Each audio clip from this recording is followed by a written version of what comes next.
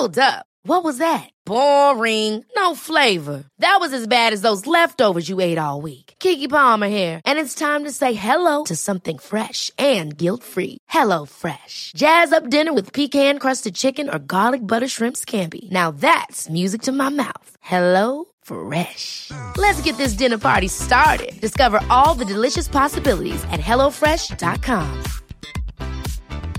Many of us have those stubborn pounds that seem impossible to lose, no matter how good we eat or how hard we work out. My solution is PlushCare.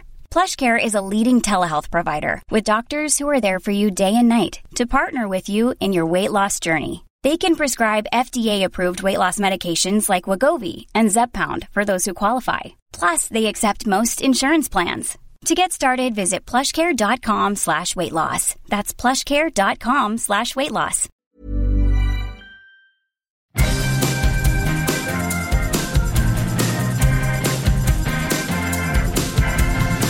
Okay, the word is out. They're gonna talk about the VOD and the silver screen. Kevin and Tom and Joe know all there is to know, from masterpieces to deep fried tacos. And if the movie sucks, you might hear them say, there's no telling where the guys will take you. Get ready for a spoiler. Won't say it twice, cause we already warned you. Better watch out, it's gonna ruin the plot. Real spoilers. Real spoilers.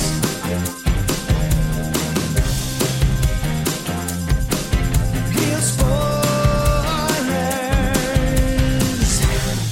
Broadcasting from the lush but not lavish studios located in the basement of the O'Keefe Institute for Advanced Film Snarkitude, this is Real Spoilers, episode 624, Promising Young Woman. I always have to stop at the title of this because of that Pieces of a Woman movie now. And I'm always like, Pieces of a Perfect Promising... What? Son of a bitch. I can't get it right. It's like when Fast and Furious started randomly adding and removing thes. Oh, that was so ridiculous. What do I do now? I don't know. And to be clear, that was way more ridiculous than two separate movies having woman that in is the true, title. yes. The Fast and Furious, Too Fast, Too Furious, The Fast and the Furious. Fast and Promising Furious. Young Fast and Furious. Promising Young Fast and Furious. It was That a lot like to take. It was the a lot to prequel. take. The Yeah. prequel was when they were just promising young street racers, right? Yeah, they're making so many movies. That franchise is, 22 years old? 1999, I think, is when the first one came out. Yeah. That's crazy. It's crazy of all the movies that POS is still It's been around so long, and the next one, their blinkers are going to be on the whole time. That's how old that franchise. It's going to is. surpass Friday the 13th with most entries into a franchise.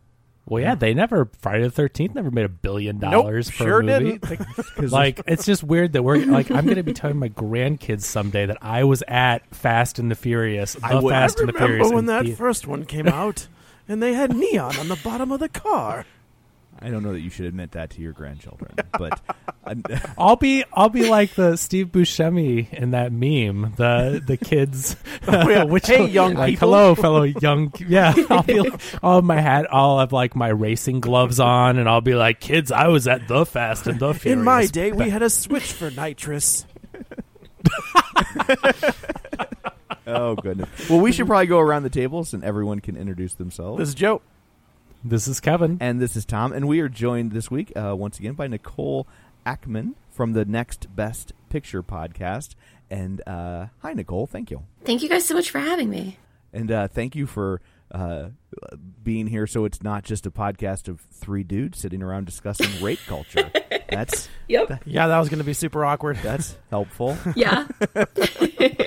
So, before we dig into the movie proper, shameless plugs. Don't forget we're available on Apple Podcasts, Spotify, Google Podcasts, wherever you find your podcasts, you can find us. And while you're there, be sure and rate, review, and subscribe so you never miss an episode. You can also check us out on the Facebook, on Facebook.com/Real Spoilers. While you're there, like the page, join the group. And the group is called the League of Show Shares because we're hoping that maybe you'll share an episode with your social media feed, so like-minded people discover us. People who were kind enough to share the show this week: Michael Tonkovic, Librarian Cynthia, Chris Falls, Travis Tewitt, Gabriel Lugo, Pat Andy, Tammy Sherman Powers, Lane Levanway, Chris Williams, Ralph Tribble, Julianne Jordan, Chris Magic Man, Heather Sachs, Chris Sanders, Ron Johnson, and then moving over to Twitter, a.k.a. Jeanette, the Minority Report podcast, Mike, and Oscar, Ryan L. Terry from the Forza Crowd podcast, Geek to Me Radio, Colby Mack, Ronnie Castle, Feel and Film podcast, Rosa from Latinx Lens, Invasion of the Remake, Matt Neglia, Nerdadonis, and the Binge Movies podcast. So thank you very much, guys, for sharing an episode. We greatly appreciate it. And, of course, don't forget our Patreon, patreon.com/Real Spoilers, where for $5 a month you get all sorts of bonus content, and you help us out. And we secretly like you extra, just not secretly. So yeah, it's not. I was going to say it's not a secret. Right. Yeah. I just Put that out there. Yeah. So anyway, there's all that. Let's dig in, shall we? You know, when I saw this trailer, what seems like 10 years ago at this point, Yeah. with like COVID and everything, Yep.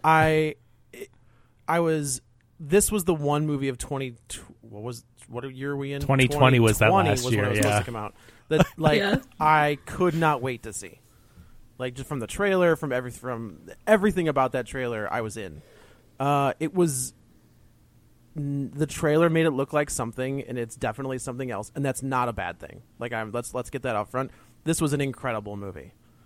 I feel like we should kind of lead with this. Like, if you are a survivor of any sort of sexual assault or anything of that nature, this movie can be very triggering.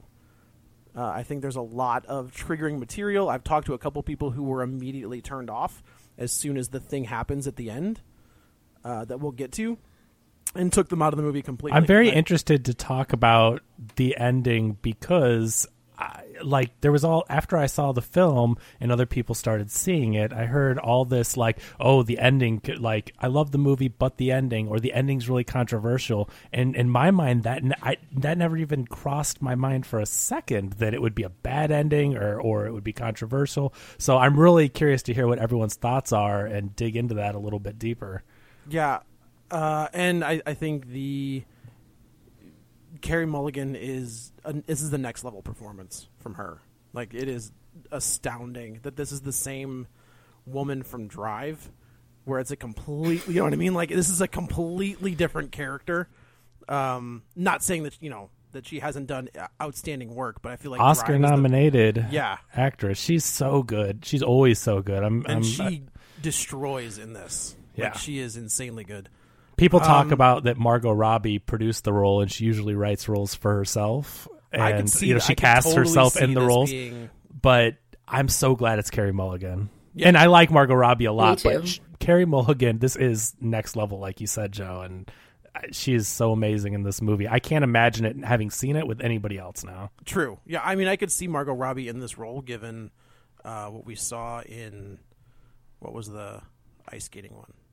Oh, I, Tonya. I, Tonya. Yes. Given that role, I could see that, but I think Carey Mulligan, this was hers, and she owned it. I think it would have been a rough role for Margot Robbie, just because I feel like on some levels there's a lot of similarities to Harley Quinn.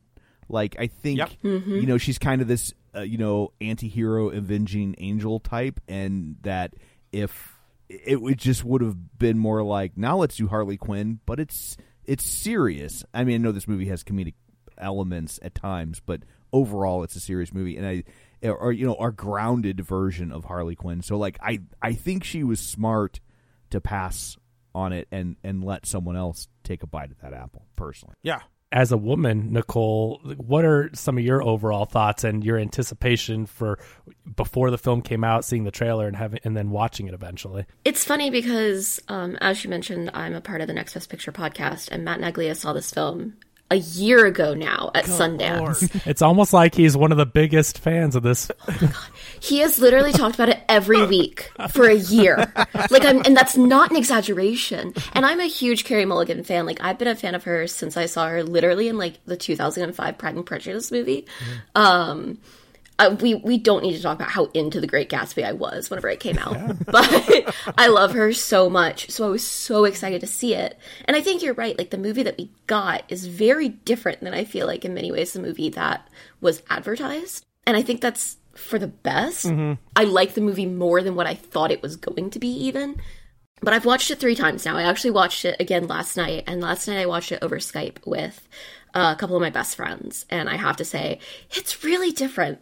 And I think it's such a brilliant movie. It blows my mind every time I think about the fact that it's Emerald Fennell's like directorial narrative debut, because it's so well crafted. And it's funny, I think it's one of those films that like the more you watch it, the more you're like, oh, yeah, I missed all the signs. They're all there. Like, I think, and we can get into this more later, but like, I think the ending is like the only way that the film could have ended. There's so many clues throughout it to what is happening that like, almost on subsequent watches, I've been like, I'm so dumb that I didn't see that. Like, those are the best. I think those are some of the best cinematic experiences. So absolutely. When you watch a movie like The Prestige, that is my favorite Christopher Nolan movie. Absolutely love The Prestige. I think that's brilliant. And it's all there. Yep. But, you know, it's hiding right there in front of you. I love that when you go back and watch a movie. Those are the movies I want to watch multiple times, not just some random movie. I mean, not that I don't have those, like we call them deep fried taco movies that are just like silly, but we love them and love to watch them. But when you can study a film or just take it in and know what's going to happen and then pick up on all those little things, that's a really cool thing. And I agree. I watched it again yesterday and started picking up on other little things, other little like throwaway dialogue, little lines that you didn't really think about the first time, but then it resonated more on multiple. It was funny. There were a couple of times where like Bo Burnham's character Ryan said something that I like went to gasp, and then I was like, no, that'll give it away to the person I'm watching it with. Like I can't ruin it for her. And he's really, really funny. He's real good. He's so good. And I like Bo Burnham a lot. I like his comedy. I've liked him for a while now, but on multiple viewings, I even picked up on those little jokes, like those throwaway line jokes that he has. And I wonder how much, I don't know if any of you have heard in interviews or whatnot, but I wonder how much of that is improvised or how much he punched up those jokes, because he's so funny and all those little humor bits seem like Bo Burnham jokes. Like they're just so natural to him. I wonder. Yeah. Yeah. I think I actually just listened to a different podcast and they were talking about people don't really hire comedians to do comedies anymore. Right. Like there was a whole run where it was stand-up comedians were writing and starring in these movies, and they just like, and that's not to say that like Seth Rogen or those guys aren't comedians, but they're not stand-up comedians. So when you add Bo Burnham and he can, or Bill Burr is another one, right? Like Bill Burr in Staten Island. What was that? Isn't that what it's called? Yeah, King of Staten Island. King of Staten Island. He's so good in that. He's like best supporting actor material. Yeah. Like he is amazing in that movie. But he can switch something on the fly and make it work, because that's what stand-up comedy is, right? You're just constantly trying to change things. Well, there was a period like in the 80s and even in the 90s, and Robin Williams fell into this trap for a long time, which is why Robin Williams put out so many crappy movies, is that they would hire him and convince him that, like, we know the script isn't great, but you're Robin Williams and you'll fix it when you get there. And then it's like, and here's a pound of Coke to make sure you're extra funny. And you can really tell it in some of those early Williams movie, like basically any comedy he made prior to Good Morning Vietnam, which I know isn't technically a comedy, but there's a lot of comedic moments in it, that it's like, you go watch him. He made a movie called like Club Med, and it's like, if you watch it, you can tell that like they did not have a script and they're just like, go make this funny. And he's not. He's consistently not making it funny. And it was Levinson who kind of figured out how to insert his comedy into a movie without having it just pull you out of the moment. But I'd say rein him in, but you can't really rein him in. But you can edit around him. Yeah, right. And that's what he did, is he let him go crazy, and then he was like, okay, now tighten that up so it doesn't take 8 minutes to hear 3 minutes of funny stuff.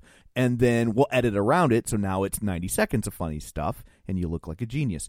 Go look at the Elmo outtakes. Yeah, with him and Elmo, like it's whoa. Yeah, but back to Bo Burnham, I think his casting was brilliant, and it's such it's so great the way the movie pulls the rug out from under you, because like Bo Burnham is insanely likable, and it's like it's a lesson a lot of people really need to be punched in the face with, that somebody can be likable but can also do something really ugly or play a part in something really ugly, and you know, a lot of times they get a pass because they're likable. Right. I think I felt the same way in the opening scene of this movie with Adam Brody. I think Adam Brody is one of the most underrated, likable. I feel like that. I don't know why. I don't know where that dude decided to not be a superstar. But that guy, that dude's. I say that kid. I think he's our age. Well, he's a grown man. There isn't now. an our age. Oh yeah, right. Well, maybe like 1, 2, 3. Okay. Yeah. But like he's got that. We talked about it with the kid from last week. Dylan O'Brien. Dylan they O'Brien. have that He's movie got the star. same thing. Yeah. Like I watched a flick with him called The Kid Detective. I want to watch that. Is that good? Yeah, I cannot recommend it enough. Okay. It's definitely a darker comedy. It should be available on most streaming services at this point. But that was he's one very that like good. I saw that was supposed to come out last year and got delayed, and I didn't know when it was actually coming out. Yeah, and when you see that, you're like, because he was supposed to be Barry Allen, like in that George Miller Justice League movie, he was Barry Allen. You're like, That's that still works. Like if you see him now, it's like he could totally pull off that the fast talking Barry Allen. Yeah, he's. I mean, he's we got him that. in Shazam, but that's neither here nor there. Yeah. But when you see him in the opening of this movie, and he's doing the nice guy shtick, It's you're perfect. kind of like, yeah, oh, all right. See, Like, but that's what. Let's get into this movie and with this first scene, and it is perfect casting because that's what this movie's trying to tell you, and goes back to the whole Bo Burnham thing, which is a spoiler that we'll eventually get to, but that's what we do. I mean, he is supposed to be out of this group of guys. They're all talking and they're doing their locker room talk. And they're being total jerks at this club. And then he's the nice guy. They paint him as the one that's not really getting into it, not really making the comments. He's kind of like, come on, and he's the nice guy, quote unquote. But then what does the nice guy, the self-proclaimed nice guy do? He falls into the same trappings of all the D-bags that you'd expect. And so I think that's perfect, the way that she sets up that as foreshadowing to the Bo Burnham character and just the overall statement on nice guys. Carey Mulligan, she mentions it might have been with the McLovin character or something, but when she goes into I've met a lot of nice guys that do this or that. I think that is with McLovin. Yeah, and so it's really an interesting commentary because these guys will try to say, you hear it from women all the time, like, and I'm sure, Nicole, obviously you can just make a better statement than I can on this, but women will say like, oh, the guys will say, just I'm a nice guy, give me a chance, I'm a nice guy, and then a lot of times it ends up that they're not so nice after all. Well, I think. Sorry, go ahead. Yeah, I think one of the things that's so interesting about the movie is that I think that in culture today, like, there's this understanding that obviously guys like this character of Al Monroe are bad. Like, that's not really that hard to understand. But it's all the other guys, like the Bo Burnham character, like these nice guys, who I think there is not as much awareness of the fact that, like, no, what they're doing is also very bad. And I think that one of the best things about the film is that it kind of doesn't let anyone get off scot-free. Like, it addresses the ways that, women play a role in the sort of rape culture that we have. And I think that, going after those nice guys and, like, oh God, that second guy, the McLovin? Yeah, the McLovin guy. I knew so many guys like that in college, like, who just wanted to tell you about their novel and, like, thought because of that they, like, you owed them something. Like, it's so real that it almost feels weird to, like, watch it on a screen. I'm like, oh, Emerald, okay, we have some shared experiences, I think. I was gonna say, I'm guessing that being in the Hollywood scene, like, Emerald has some stories where she's talked to some guy. I mean, that clearly is written from personal experience of guy. Like, let me tell you about my novel. What? Oh, well, I don't want to jinx it. And gosh, it's so good when she's like, and she's, she that whole scene is where she snaps to, and she, he freaks out, and he starts getting on her case about it. But then as she's leaving, she's like, "Yeah, your idea sucks, dude. Yeah. Like, you are the worst. That was It's a really terrible idea." And he's just like, "Ooh." Well, let's talk But about yeah. what she's doing. So in the trailer, and I didn't even watch the trailer, but I talked to some people after I had watched the film, and they were asking me questions, and I'm like, you'll just have to watch and find out. I didn't want to give away anything because I could see how the trailer set it up, and you didn't know if she was killing these guys. They set it up almost like a Get Out, where you think it's going to be this crazy. I'm hesitant to even call it gore filled, but like just this scare slasher revenge flick, and they don't do that. It is kind of like Get Out because all. she goes to the drunken place. She does go to the drunken place and snaps right out of it. But that's the thing. So they set it up, and you don't know what to expect. But I really like I think you mentioned earlier, Joe, that they went a different direction. It's not a bad thing. But No. I like that because you expected that it was. I mean, it could have been really kick-ass either way, but you expected like, oh, she's going to trick these guys, and they're terrible people, and she's going to get revenge, and we're going to find out why she's doing it. But she's killing all these guys, and then when you get to it, she's basically scaring them straight. She's trying to teach them a lesson. She's being very much nicer about it than she even needs to be. So what was the color coding? What's that? So it was I blue, want red, to know and black, so badly. but I don't know what the I took colors it as meant. I took the color coding as maybe she was killing them, and that there was in her mind there was a gradient, and it was like, depending on how far they try to take things is whether or not she let them walk away. Well, she tells Christopher Mintz-Plasse, she's like, well, I mean, and very bluntly, she's like, well, and at least you woke me up before you tried to put your fingers inside of me. Like, Yeah. Right. she's obviously had some very terrible, like, it's gone way worse than what we've seen. We've seen some of the more tame examples of still terrible behavior. And I also wondered if she was doing, I don't think by the time we get to the end that she was doing anything as severe as she was getting ready to do to Al Monroe, because I feel like he was I don't want to say the trophy, but he was the boss, the villain. He was the last The great boss. white whale. in a Yes, way. exactly. And so Right, I can't imagine she'd be like, oh, well, McLovin was getting pretty frisky and doing terrible things. I'm going to carve things into him, and this guy I'm just going to scare. Like, I think Al Monroe is the only one that she was going to take to violence.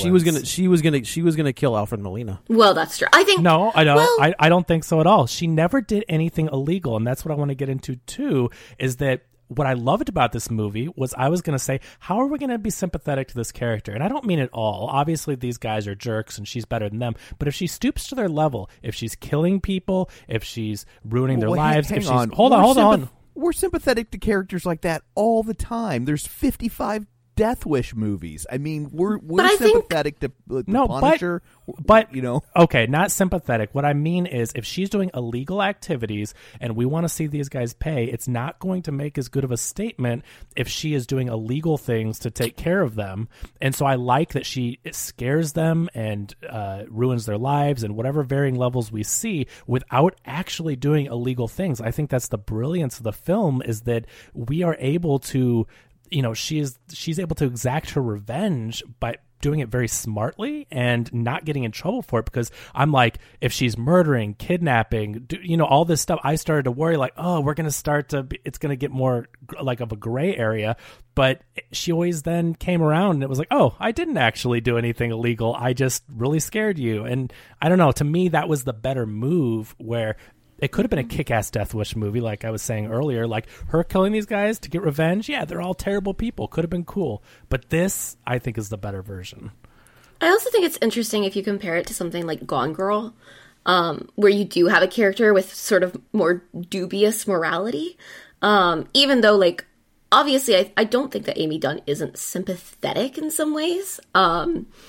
But then you take a character like Cassie, and I do think that, like, part of what makes her such an interesting character is that she is in many ways, like, still so good-hearted.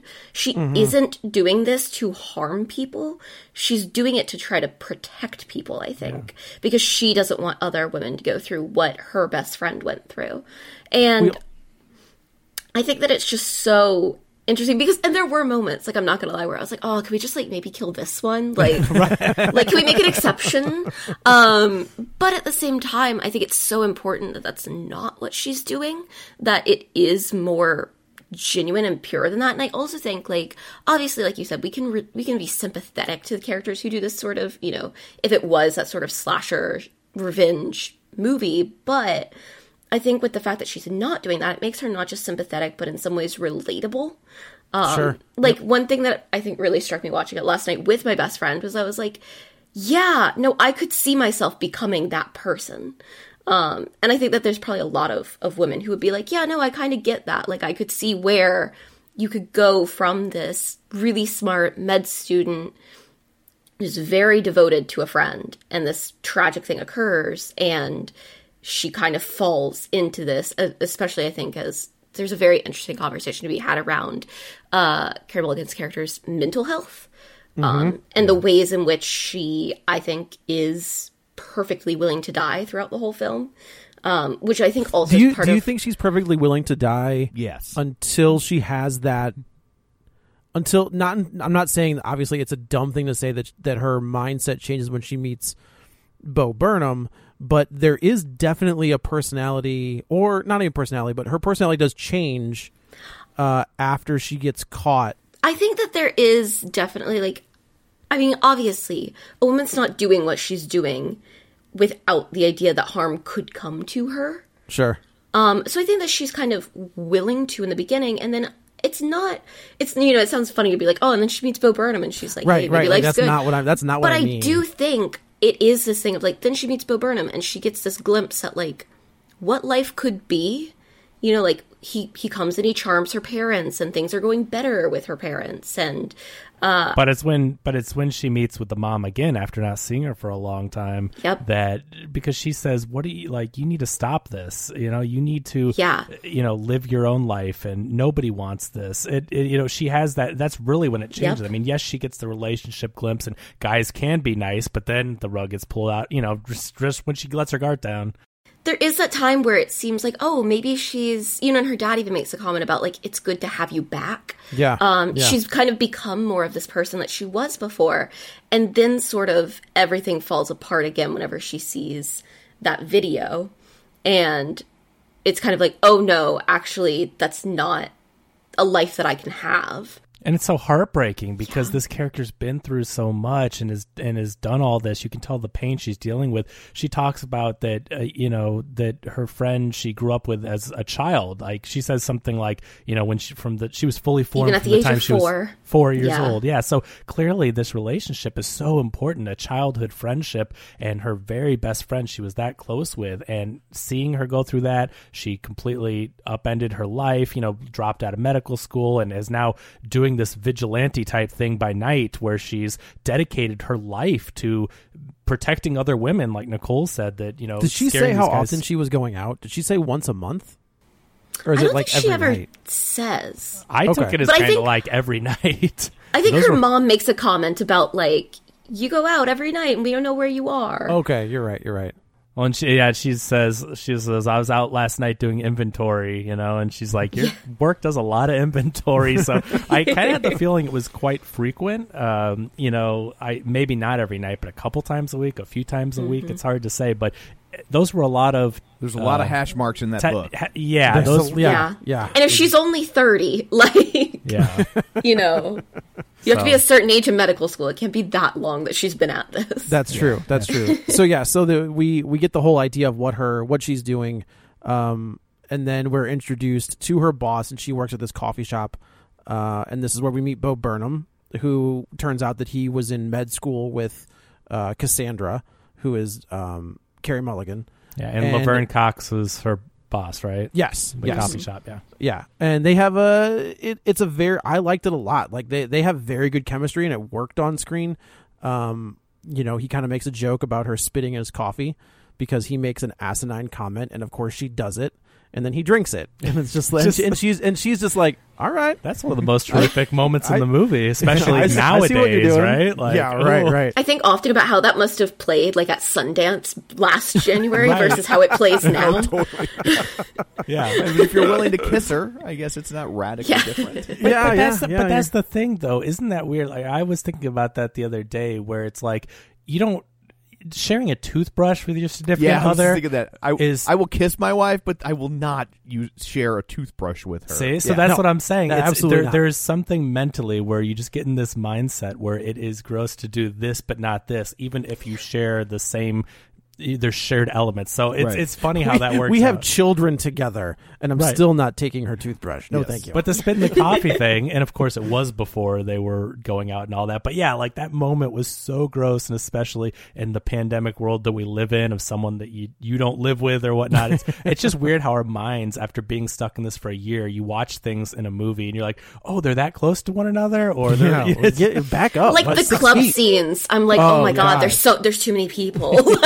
Can we? I also, in a different movie, I watching First Cow and watching how they eat in First Cow. I was just like, oh my god, this is so gross. Like there's no effort to even wash hands because I don't think anybody's aware of germs yet. Like literally, and and it was just, and their hands are just caked black from grossness.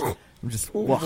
That's so gross. What we brushed over because we didn't really talk about the very, very first scene, but I like how the film opens with the guys dancing at the club, because so many club scenes are shot through the male gaze and of women dancing, and it's so interesting. Like doofuses. They look terrible. There's nothing attractive about that. But she shot the scene through the male gaze of women dancing at a club. And even during the part where it's like romantic and slowed down and all that, like that would be like the sexy club scene. I'm like, there's nothing attractive about this. And so it's interesting how when you apply like, oh yeah, but that's how women are shot in so many of these movies. And then you do it to men and you're just like, oh, that's gross and not attractive. So weird.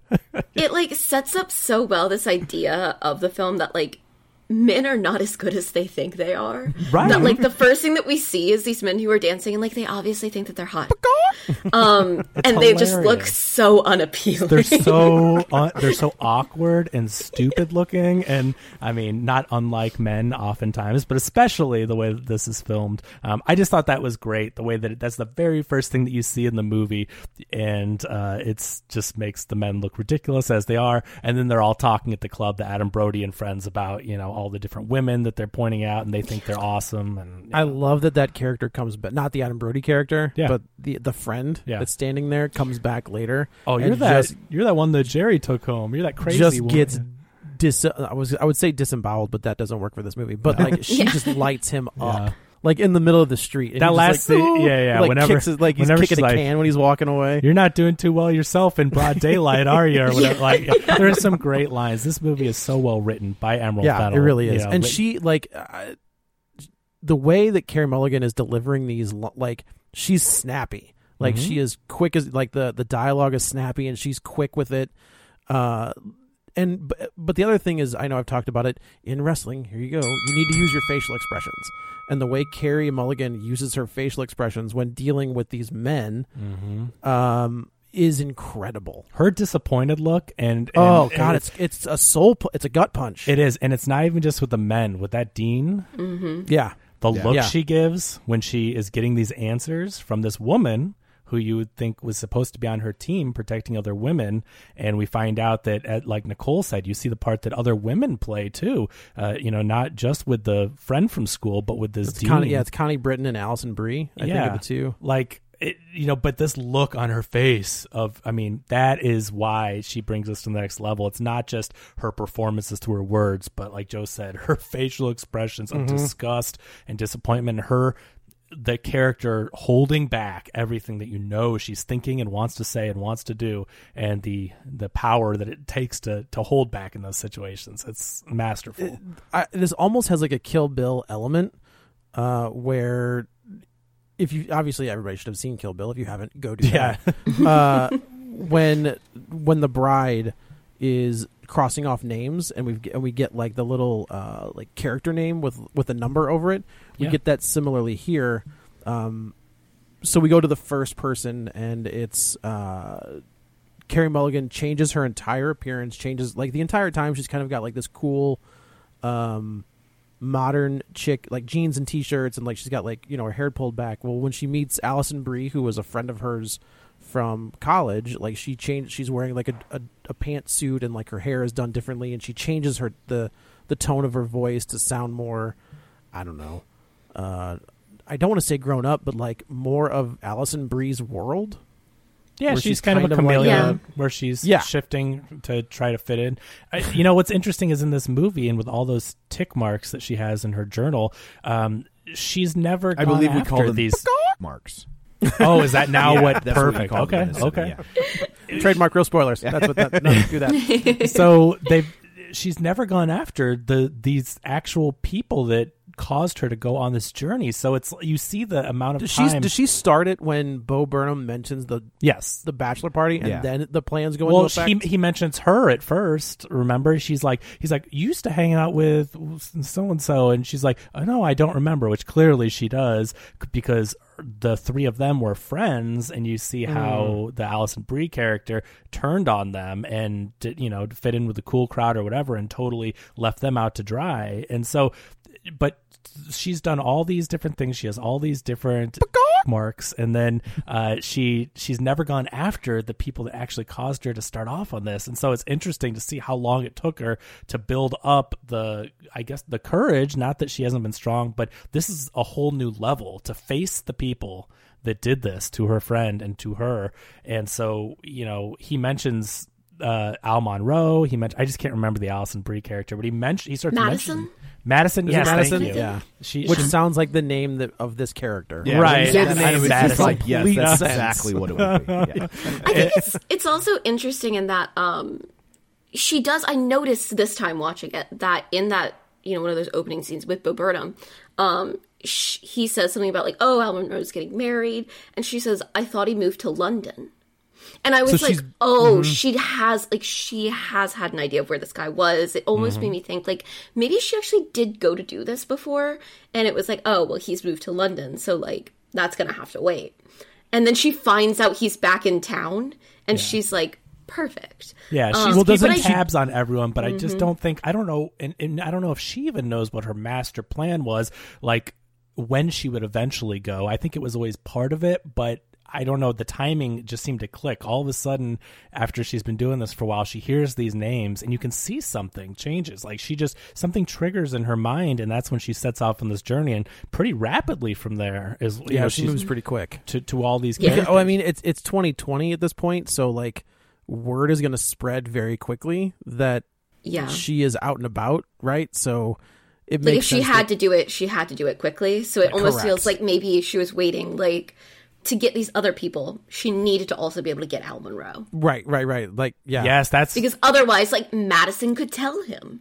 That's a great point. That it had to she couldn't start on the journey until he was accessible. Yep. At the end of it. I love that. That's perfect.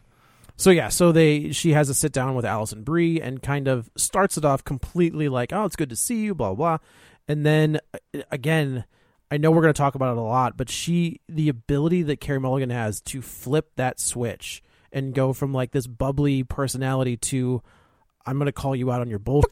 I was going to say, like, it's like a bullshit detector type thing. Yeah. It's just... Yeah. And it's brilliant. Like, it is legit brilliant. And Alison Brie goes on the defensive and starts talking about, of course, using the same stupid logic where it's like you were drunk or she was too drunk. And of course, things like that are going to happen. And her revenge is so perfectly plotted to each one. Yeah. So she has her bag of tricks, Cassandra. We see the foreshadowing's all there where she's not really getting drunk and she's not doing drugs. Well, she changes everything to doesn't she get rid of the champagne in her glass and change it to ginger ale because it looks like champagne. Yeah, like when she's like, I'll pour it myself. Hammered. And, yeah, right. So she's got all these tricks that we've seen her set up, and so when she gets to these enemies that are on her list, the the final boss battles, if you will. It's like she's got all these different plans. So where Madison, where she stood by and didn't let this happen because everyone was drunk, and if she wasn't drunk, maybe this wouldn't happen and all that. And then at this meeting, she gets her drunk, and what does she do? She sets it up to make her think, and that's another really important thing, is that what I was talking about earlier, how she's not actually doing these illegal things, or she's not really physically hurting people. Yeah, Alison Brie poured all those drinks herself. Like, she didn't force her to get drunk. But also with the guy that she hires to take her back to this hotel room and to wake up next to her after she got super drunk. She wants her to think she's done something, and now Madison is married with 2 kids, and she seems to have her life all together. I will say, for a woman who doesn't trust men, she sure trusted that man to not. Well, yeah. I'm guessing that somehow it's she like a business transaction knew with the that. guy, I'm thinking that she only did it because she knew him better than that. I don't know. Maybe. It's a bold move. I'm like, is he gay? Like, yeah, that could be. Like, that's a good point. That's a very good point. Like, I feel like, but this character doesn't do anything haphazardly. She's planned all this so meticulously that I'm thinking she only would have done it if she knew that Madison would have been physically safe. But mentally, I mean, these mental gymnastics and the trauma she's gone through, as we know with mental health, that can be so much worse even than physical pain a lot of times. And so the stress that she's put her through after getting so drunk and thinking she did something with this random guy and all this, she's calling her, she's got all these missed calls, and she's not answering her phone, which, that when you're trying to get a hold of someone and they don't answer your call, that's the worst. That is I love that shot through the clear table of her phone ringing, and then it's like 13 missed calls. Yes, I totally agree. That's a great shot. shot. Yeah. That's a very good great shot. Storytelling through just one picture of what is happening and what these characters are going through. Right. So now her and Cassandra and Bo Burnham have sort of started to move forward, right? Like she said, I need to take it real slow, and he of course is like, yep, I'm with you, like I'm into you, like we'll take as much time as you need. And then she kind of dips on him on a date, and he shows up at her house and she's there, and they kind of go back and forth, and she kind of waves him off, right? And he just kind of accepts it. He doesn't make a big deal out of it. He just goes about his day. Then later that night, she has a plan. She's got the black dude from the very beginning of the movie. She's got him hook, line, and sinker. He's taken her home, and who walks into the bar? But it's Bo Burnham, and sees Cassandra walking out with this guy, and he is heartbroken. And that's such a gut punch too, because we've come to, I mean, it's genius what they've done, but they've made us love this Bo Burnham character, right? And so what the roller coaster of emotions that Emerald Fennell puts you through in this film, we really care about this character. We like him, and we're hurt, and we know that she's not really doing anything with these guys. I mean, in the sexual way or cheating on him or however you want to word it. He doesn't know that. But he doesn't, and so we feel what he's feeling, and it's a terrible moment at this point. I mean, on a second view, you may not feel so sorry for him, but on the first view. But it did still make me so sad, like on subsequent viewings, because it also shows that like she's trying to have a life in addition to this thing that she's doing now. Sure. And it's also a gut punch for her, and that like of course. this this absolutely. justice that she's trying to find, this way that she's trying to help people is now getting in the way of like one of the only relationships that she really has. Like, she doesn't have any friends other than her boss at the coffee shop, really. Yeah. And it is like heartbreaking to see her react to it, because she knows she can't explain to him what's going on. She's very stuck. She's kind of like a superhero in a weird way, where she's like, you've got this relationship, but you can't explain why you have to get up at 3:00 in the morning because there's a giant bat signal in the sky. Yep. I was waiting for it. I was waiting for the explanation, and we never got it. And I'm like, how would you explain this? And she's just like, kind of get it when she but lays she's it like, all out to him. She's just like, I can't. No, because he knows what she's gonna do. Well, he knows where she's going. No. Before that, when they do kind of get back together or whatever, and she apologizes, she's like, I can't explain it, but it's just, no, it will never happen again. Like, you know what I mean? There's no explanation. Like, I'm going out at night, and like, she can't explain this to him. Like, there's no world where she explains what she's doing. He's like, cool, what a reasonable person you are. What an like, interesting life you lead. Right. So, but she's also she's going to put this behind her once she comes to that realization and talks to Nina's mom. And she deletes not Facebook, gets rid of that. And then Friender. Yeah, Friender. Is that what it was called? Yeah, yeah, right. I think so. But then she goes back and sees Bo Burnham at the hospital, and they have another really touching moment where she's like, I'm with you, I'm sorry, like, can we try this again? And he's into this, he's into Cassandra, so he's into restarting again. And things are really good. I think that the scene that has been getting a lot of praise is the Paris Hilton pharmacy scene, and it's a fantastic scene. I never thought I would have that song in my head. That song sucks. Since it was released. That song is awful, but it works in this scene. It's just it was so bad when it came out. The song was such a joke when it came out, and again, I had completely forgotten about it. We're gonna get a movie in like 10 years where that stupid Friday song is gonna be playing. Oh God, don't. Right? But it's like that level. It really is almost that level of music. But it is a weird thing of like, yeah, if a guy knew all the words to that song, I probably would just like think maybe he was more trustworthy. Right. That's fair. Yeah, right. But anyway, that song, after I watched the movie, was stuck in my head every single day. I could not get it out of my head. I tweeted about it. I'm like, I never thought The Stars Are Blind would be stuck in my head, but here we are, 2020. Now Paris Hilton has a #1 song on Billboard for no apparent reason. Oh, it's so bizarre. But the no. whole soundtrack is great, though. Like, every song that's used in it is used It's really so good. effectively. Yeah, it's really, really like, good. just the Boys by Charlie XCX in the beginning. Like, that's the one that I just have stuck in my head at all times now, and I'm like, great. I think they used that Toxic cover in the trailer. Yeah. Yes. That was a mistake. They should not have. They should have given saved that. They should not have done that in the trailer. I agree. That's why I don't watch trailers. And the only reason I knew that is because I watched a video and they spliced some scenes from the trailer, and I could tell that it was a song used. Like, they were showing trailer clips. Yeah, sure. You know, someone was going through like best movies of the year or whatever, and they showed the clip from this, but it was like a trailer cut. And I heard that cover, and to me, it was so impactful when we finally do hear it. And you're like, Wait, is that? Oh my gosh! And it's so good. It's real good when you think about the song and toxicity.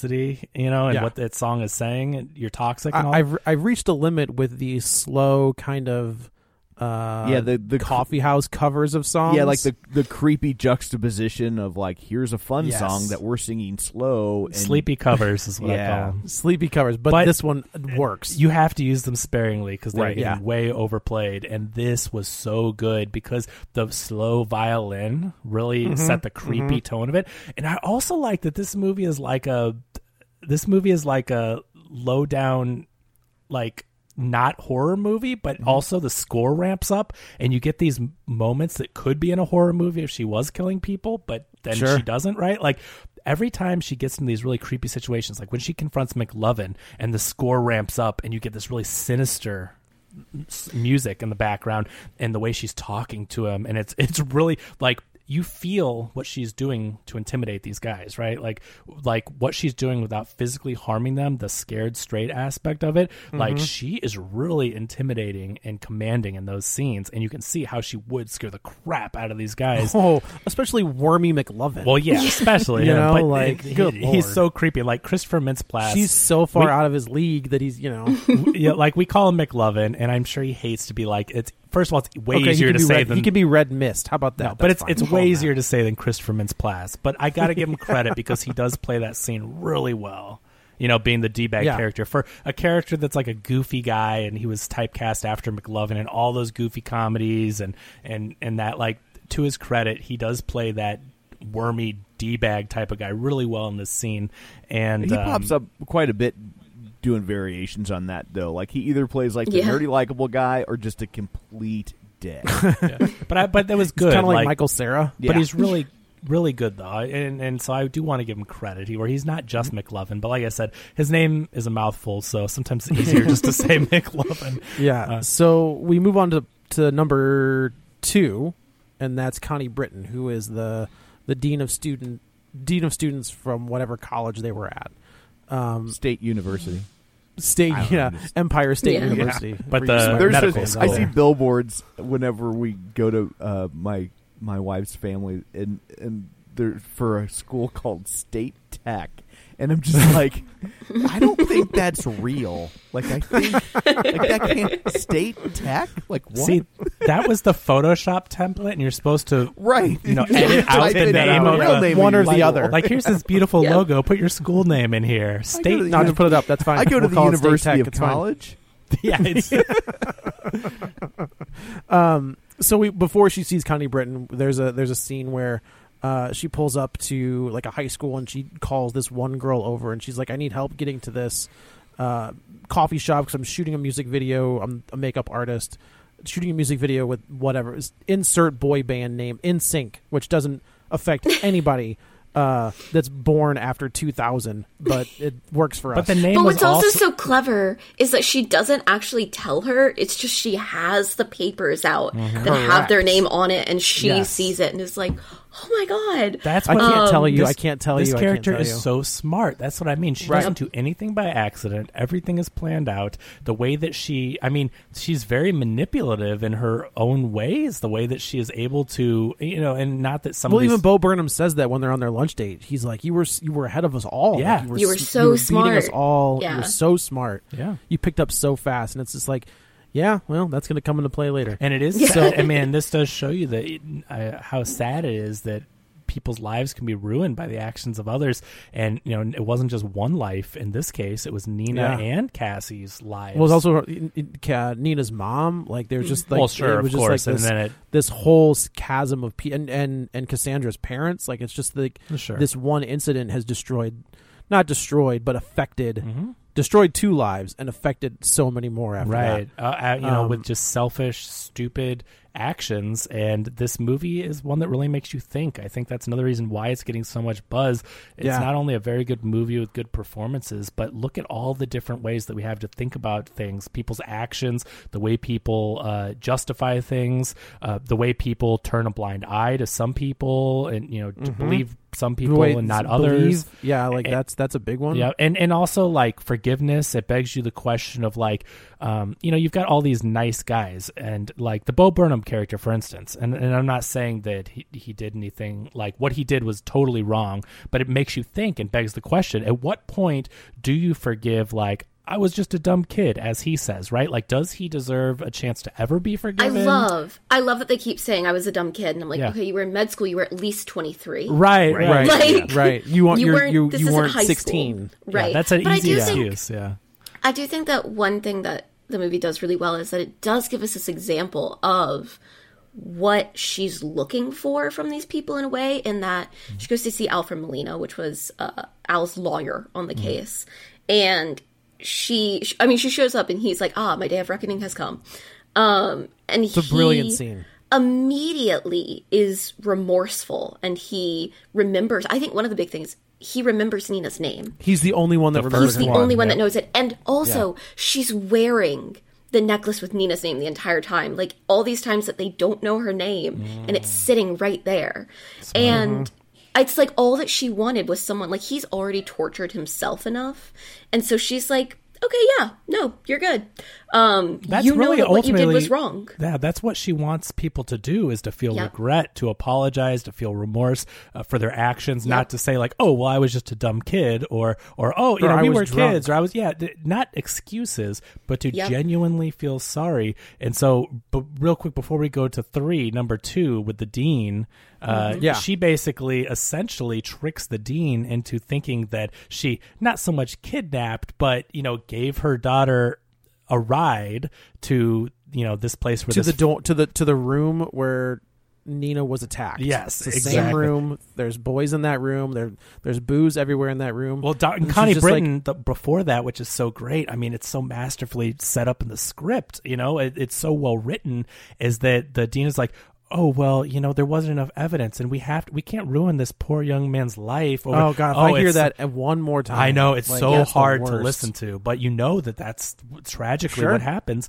And she says all these things like, you got to trust these boys, and we got to give them a chance, and got to believe them and listen to them. And then when she flips the script and says, oh, well, I'm glad that you say that, and she says, Yeah. I dropped your daughter off at this place in the same room, and Yeah, well, she's like, tell me the room, and she's like, it's the same room that Nina was Yeah. attacked in.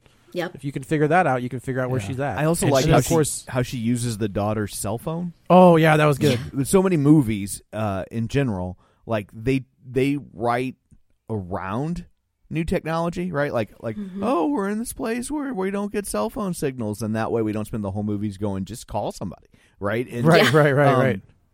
Where, My cell phone won't work. right? And like how many times do you see that in a movie, right?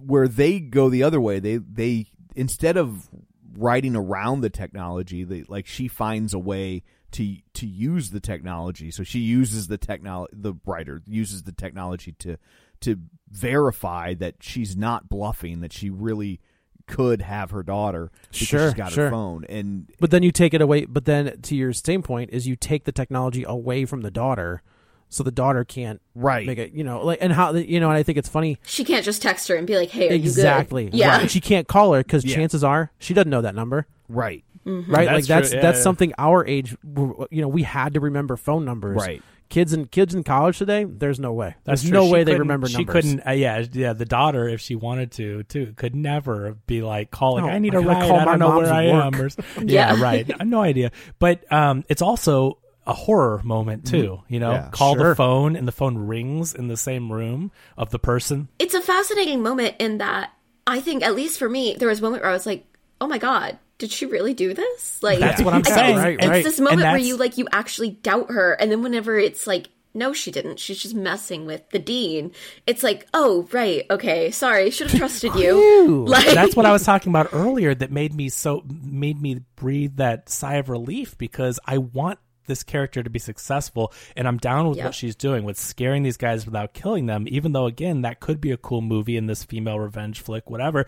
But this movie is so smart in the way she exacts her revenge. But as she went through to her numbers, I was thinking she was actually going to get more violent with the perpetrators of Like these she was things. she was going to ramp it up. She was going to elevate it each time, and while the punishments get more severe and seemingly more mentally, there are more mental implications and all that. But when she got to this point, this is where I go, oh, well, if she's not really kidnapped, but kind of kidnapped this girl under false premises and dropped her off to maybe be raped by this group of guys. Like, even though she maybe didn't tell these guys what to do or anything directly, especially with, like that girl lawyers didn't do anything like that. Yeah, and like, these- exactly, and these- if you're gonna punish people, if she wants to do this to the guys that are trying to assault or rape her, or if she wants to do it to the people that like Connie Britton, who could have affected change Yes. and deliberately turn a blind eye, like that's one thing. But to Right. go after this innocent child would be a move. But the lawyer could certainly prove her guilt of that. No matter, you can't just be like, oh, well, her mom was mean to me. That doesn't mean you can kidnap Right. someone and have them raped. Like, but the point is that she didn't. She made the mom think that, and she scared her, but she didn't actually do anything illegal. She had her sit at a restaurant thinking a boy band was going to show up. That was the worst thing that she did. And so again, I think that was so masterfully written and so great of an achievement by this character, is she was able to get her revenge, make the dean think about how terrible her actions were in the past, and hopefully going forward, she says it's different when it's someone you love. I've never understood, like, pulling this out into the real world for a second, I've never understood why colleges even adjudicate stuff like this. Like, if a student killed another student, they wouldn't put them in front of some sort of collegiate tribunal. They'd call the police. Like, if one student is saying another student raped them, that's no longer a college matter. You call the effing police, and you take your hands off of it. I don't understand, especially with as many problems as it causes for colleges. To me, that seems like the easiest solution in the world, to just say, this is not our issue. Let the police handle it. Because they want to. I think it's sad because it shows you, A, how often it happens, Yeah. and B, the how far they're willing to go to sweep things like this under the rug. They don't want it to get out there that it was an issue, and it's terrible. And that's why movies like this are important. I cannot speak on this issue. Yeah. it's like she says, we have cases like this every week.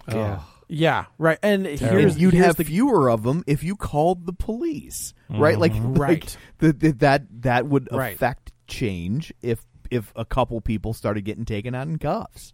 And how horrible is that Nina and now years have gone by, but look at all these other cases, a few a week, that are, these people are just numbers. They're just stats. That's to exactly this what college, it is. Yeah. which is horrible. These are human lives that are. I'm staying out of this conversation. I don't know who's going to hear this podcast. I have a job to keep. So I'm going to keep my mouth shut. But so the thing is that these are lives that are, some lives are being taken, lives are being destroyed, and then the people, like Nina took her own life over what this terrible event was, and then look at how Cassie dropped out and her life's never been the same.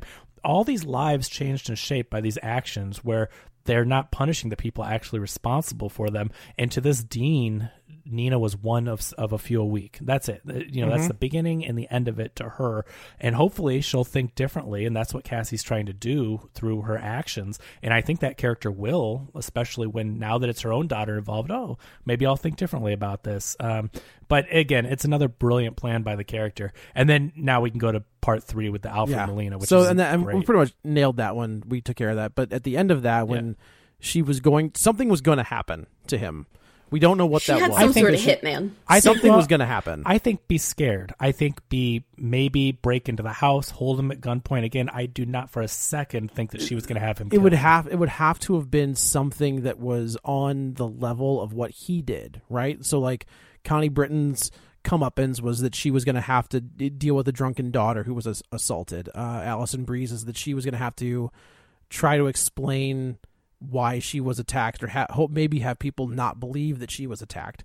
So I have to believe that dude was going to do something that would have been on the level of Alfred Molina's involvement. Which I don't, but that's just like, not just, but Alfred Molina is a lawyer who his job, as he explains, was to get these people off scot-free, and he got bonuses for case charges dropped and not going to trial and all this stuff. So I'm just not sure what the equivalent would have been. I have no clue. But to me, if Al Monroe, the perpetrator, was going to get a permanent tattoo, you know what I mean? Like if Al Monroe, that's so weird. I just watched that movie yesterday. Yeah, but if Al Monroe, if that was his, I just don't think his lawyer who was doing his job, as terrible of a person as he was, would have been to be harmed physically or to be killed. That wouldn't have lined up with her hierarchy of injustice. I think he agree would with have been that. scared very badly. I think his house would have been broken into. Again, maybe the threat of harm, but she wasn't going to actually. Maybe even robbed or something. Yeah, Like, it's something bad and scary, but also not to that level. And I think what else need to say, it wasn't just that he was doing his job, because everyone deserves an attorney. It's that he was like just completely decimating the character of the women that he was going up against. It went beyond just there were shady methods. Right. It went beyond just like establishing a defense for someone charged with a crime, because everyone's entitled to a legal defense. Like that's the world. Yeah, that we he kind live of says in. he's like, if I could find one drunken picture on a Facebook page or wherever, and I would use that against them. Yeah, ethically, there's an ethical gray area where, like you said, he's not just being a lawyer; he's digging up dirt, and that's why I say it's not just doing his job. He's doing his job, but also being very harmful, in the way that he's doing it. And so, but what's really neat, and this performance by Alfred Molina is fantastic. Man, how wonderful is that guy every time? He's always so him. good. Yeah. He's fantastic. And he gets to come back as Doc Ock. Well, there you go. That's the icing on the cake, But he's such a good actor, and what is really interesting is he's the first character, like we were mentioning earlier, who shows remorse, who actually has been eaten up by these actions. And he said he had a mental breakdown. Yeah, and he's waiting. Left the practice. She's like, it was really easy to get your address. I just called your office, and he's like, I told him to give it out. Like he is willing. He's like, I'm ready to get whatever is coming. I wonder if he saw the necklace and he knew who she was. I don't think so. You don't think so? I think he remembered Nina because it's been eating him up. Like he's probably been going over his old files. He's been on this journey of self whatever. Sure. That I think that it's ingrained into his head, and so it's not. In this case, it wasn't the necklace, where I think that plays really well, like Nicole said, where it's been right in front of them the whole time, and they don't care to actually remember it or take a look. And for him, he knew that name. He remembered. It was genuine to me. And I feel like this was going to be the last one. I honestly think if Allison, so the next thing we get is Allison Brie shows up back at Cassie's house. They have a sit down talk. But doesn't she meet Nina's mom before this? Maybe she's coming back from Nina's mom. Either she's way, done. Once she meets Nina's mom, I feel Molly like Alfred Shannon, Molina right? was going to be the last spot. And then I think it's on her way home from the Alfred Molina one that she meets with Nina's mom. And Maybe, it's kind of like, maybe. I also think she's maybe a little bit changed by the fact that like she finally meets someone who remembers Nina and who is sorry. So I think maybe she's kind of like, all right, well, and then her, Nina's mom is like, you need to let it go. Right. Yeah. So then she has an interaction with Allison Brie, who is just a complete mess. And we can see the change of heart after. You're probably right, Nicole, because she has this change of heart with Allison Brie as well, where she tells her, she's like, look, nothing happened. Like, I set it up. He never touched you. He never did anything. It was just a thing that I was trying to accomplish. Well, because I don't know if Cassie's that's a good change of heart, because ultimately she does tend to let everybody off the hook. Like she's a good person. She I was gonna does, say. though? Because when we get to the end. Well, till the end, but they squirm, and then she definitely lets them kind of like bake in that moment of That's like, true. oh, like my life is about to be ruined. I feel like she let her fester in it for a little bit longer than everybody else. I would agree with that, but I think that most of the people we see her interact with are people she meets in a night, and she's kind of exposing them in the moment. There's only so long you can let them kind of saute in that, but sure. But with her, she also has the ability to let her, and it's more personal. Yeah, than I also think the guys in the bar, like Madison, I think is even more personal than the Dean or than Alfred Molina's character or something, because Madison we're supposed to believe was not only friends with her but was also friends with Nina. Sure. And so that's like a more personal betrayal to her, Yeah. I think. So that's why like she's not going to let her off. So do you think she would have let her off eventually, or she would just let it go? I don't know. I think maybe if she hadn't gotten back in touch, maybe she was going to let her believe That's that kind of what I forever. took it as. Like she would just be Yeah. like, "Look, you're on your own." I think when sister. she saw her, and especially since she now has had this kind of change, and she's of got heart, like her makeup is all run, like she's definitely not as put together as she was when we first saw her. She has had a couple days to deal with whatever she thought happened. But she's, Cassie has closed her not Facebook. She's put the book away. Like she's ready to move on, like Nina's mom told her. And so now that she sees this person hurting like this, I do think that she's kind of like, okay, this is over. I've done what I wanted to accomplish. Like I'm ready to move on, and forgiveness is a part of that. And she is a very good person, Cassie. And so, she doesn't want to ruin people's lives. The whole point of her doing this is to stop other people's lives from being ruined. She wants to ruin one person's life. Well, certainly, Yeah. but Yeah. in general, she's trying to help people more than she is just trying to exact, blind vigilante justice. She's trying to save lives and help, and when I say save lives, it could be from actually dying or from having your life ruined, dropping out of school, whatever the implications of people's terrible actions are. She's trying to save those lives. Sure. And so it just shows you how good of a person Cassie is, and everything's just going too well at this point. It is And going a little. I think here's the problem: is I was waiting for the other shoe to drop. There's no way with it could have Bo been like, Burnham. I've done what I come to do. I can be happy now. Like it was too good to Yeah. be true. Right. Yeah. And But at the same time, the way in which the other shoe drops is Oh, it's not like what I just a- expected at Yeah. I mean, all. no. I couldn't have ever been ready for that. No, it's a brilliant way to do it. And you know what? I got to give It's credit. so though. brilliant. I was watching this with my wife, and she called it. I don't know how. I forgot. had a feel- yeah. I forgot they even went to school together, like for a little bit. You know what I mean? Like once they were in the relationship, I had forgotten how they met each other at first and all this stuff. And it was going so well. And she somehow called it, and she's like, "I bet he was there and had something to do." And I'm like, "Oh my god!" Like it blew my mind. And when it happened, so credit to her for calling that one. So we No should say kidding. that. So Allison Brie shows back up. She gives her this old cell phone that has a recording on it, and it's a recording of that night. And there's a moment where you think she's not going to watch it, but she's going. Yeah. It's inevitable. It's going been the to happen. focal point of her life for a decade. Correct. Like, she's gonna watch it. Right. It's just like, but I just think that scene is so smart, where it's just the phone is just sitting on the table, and it's a shot. You're facing Carey Mulligan, and you can see everything in frame. Yeah. The phone's there. She's there. Another she testament sits. to her performance, Oh, reacting to yeah. something you don't see, only hear. You never Right. see what No, happened. you never see anything. But And I think it's actually very important that you don't see the video, and I think that that's one of the ways in which, like, I feel like it's important that the movie had a female director.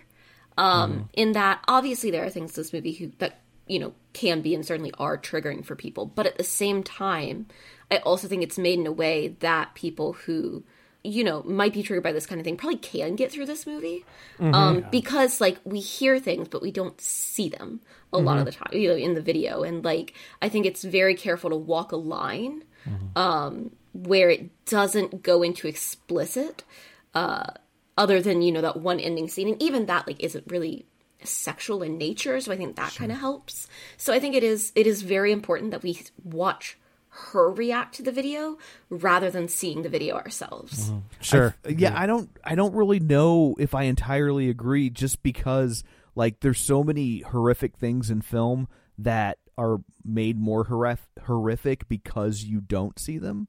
So like I think for some people, I think what you're saying can certainly be true for a lot of people, but I think there are also people like it forces you to imagine what's happening, and my guess is for a lot of people you're going to imagine something worse, in the same way that like in Pulp Fiction when Bruce Willis walks back into that basement with the samurai sword, you don't see a thing, but you think you do. Like, I mean, there were people when that movie came out, I remember when people were like complaining about how violent that scene was, and it's like you don't see a single thing happen in that scene. Not one thing. But you're so put off by it that your mind plays this trick on you, which is fun in a movie like Pulp Fiction, but would not be fun for some people in a movie like this. But I think in some ways not seeing it could be more horrific.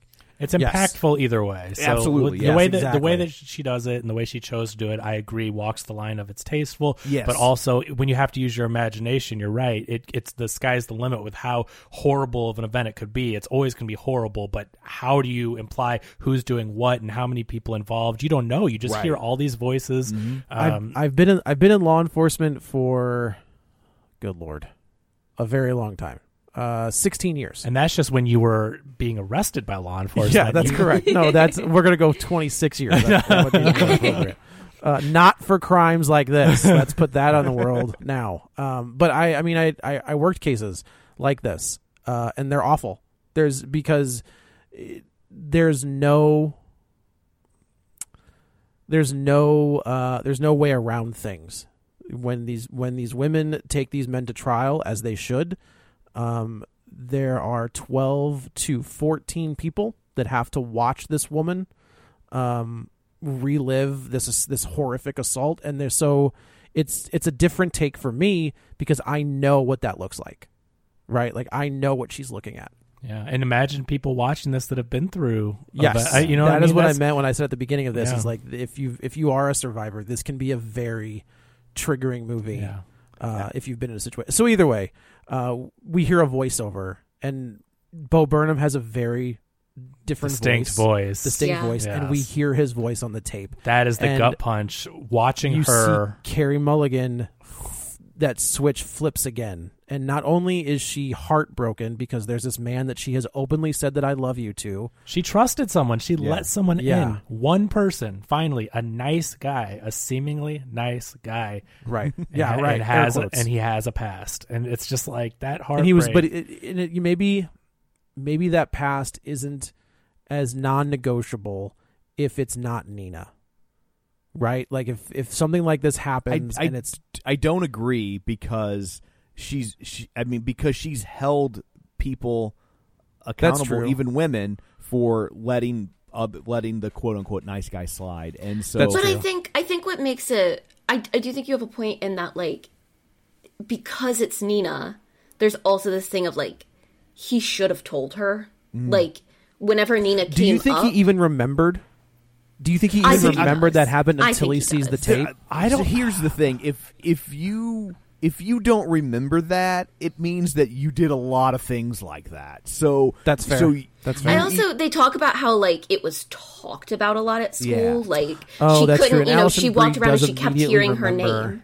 yeah, That- so you know, you're but- right. You're right. it was There's a- clearly a major scandal, if not for the school, at least within the circle of friends. The friend group. Yeah. But the other thing too is I think it shows you how dispensable other people are to one another. So I don't think he did remember because he chose to forget. I think that Alison Brie chose to forget. These like, oh, that really sucks that happened to this person, but I've got my own stuff going on. And I think it shows you how the way that human beings treat one another and are willing to throw their lives away and not care about them. compartmentalized it, and they were Yeah, like, well, I was yeah. adjacent, but I wasn't a part of it, and that's a Right, bad right, thing right. that guy did. But she also brought it on herself. Like, there's a lot of cognitive dissonance going on there of like, There's- it didn't happen, it did happen, but it's not as bad as as people say it is. She brought it on herself. These are all Yeah. this is the cycle Yeah. going on in their heads to allow themselves to step away from any sort of I would culpability. say whether or not he remembered that it happened, I certainly don't think he remembered that there was a tape of it. Even though, That's- it's said that that's that probably tape true. did circulate their friend group. Like, you know, they talk about, like Alison Brie's character talks about that they watched it. I think it came and went and they moved on with their lives. Well, I think and it was also, you know, if you were watching that tape outside a million years old, a tape. Yeah, but if, Yeah, if you were She threw him a BlackBerry. Like Right, that's yeah. the kind of phone that she if tossed. you were watching to, this you know. etched tablet, if you were watching this video prior to, like, outside of the context of this movie and their relationship, Bo Burnham's presence, or that character's presence, is not the focal point. It's not what you're looking at. It's And not you got to what think you're he's focusing probably on. not even on the tape, right? Yeah, you're Like, it's- focusing it's on- you're hearing him from behind. I mean, this is what I'm assuming. Yeah. but you hear him from behind the person recording. Yeah, but you're focusing on the Right. rape. well, not- I think he was on the tape because he says, "Don't film me, don't point that camera at me." Oh. So they did for a second, and he didn't want it on him. He didn't Yeah. want to be in. He was there, but didn't want to be on the tape. Yeah, he right. was Yeah. he was aware enough to know he shouldn't be on that tape, and Right. that is at that point the guilt of him being involved. Now, And it also makes it harder to say I was just a kid, because it means in that moment Yeah. he knew what was happening was Yep. wrong.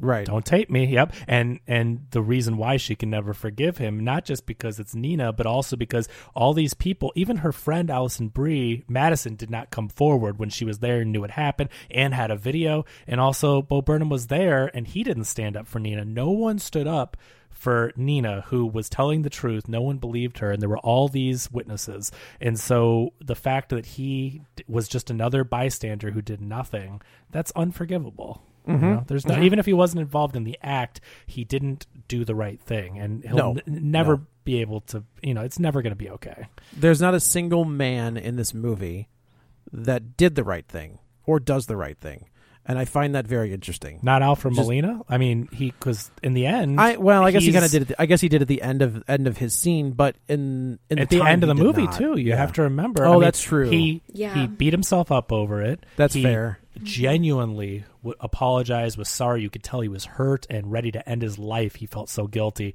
You know, she accepts that from him. Yeah, Yeah. that's fair. That's fair. I also think it's significant that, like, we do have a couple of male characters in the movie who are, quote unquote, like, actually good. Like, I think it's important that, like, we're never shown anything of her father that's supposed to make us think he's That's anything true. but a Clancy good Brown, guy. who is amazing, Mr. but yeah, Krabs. he's always kind of like, I love you. Let's give her a chance. Like, just kept. He's like, we miss Nina too. Right. Like, I think that that's important, that it's not saying that, like, there is no such thing as a good man. It's just No, saying that, totally, like, totally. all men have varying levels of, you know, involvement in this Penis. culture. Yeah. And I think that, like, that's very significant that we are given this example of, like, well, first of all, like, her dad is an example of someone who, you know, is not being gay actively. Right. And then we also have this example of, like, well, this is what it looks like to have been involved in something bad and to sort of have your redemption from it through both remorse and action. I think she gives him this thing at the end to say, like, here is your way Yeah, to you've got an overcome option. what you were involved with. Like, Yeah. you have the chance to right your wrong.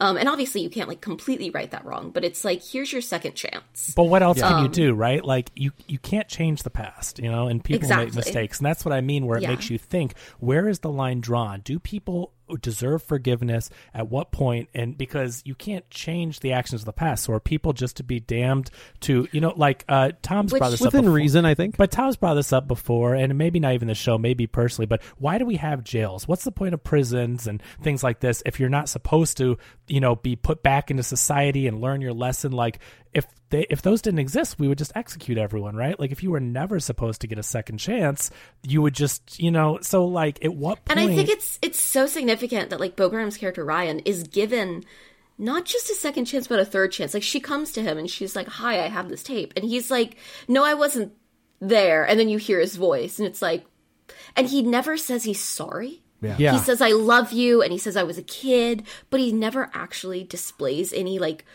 remorse at having been there. He's just sorry that she found it. And then he turns like, on her. Right. Remember? Exactly. Yeah, and then he and turns then on her. again, and then even later, like the police come to him and there's like another shot for him to like redeem himself and say like, "Yeah, I know where she was."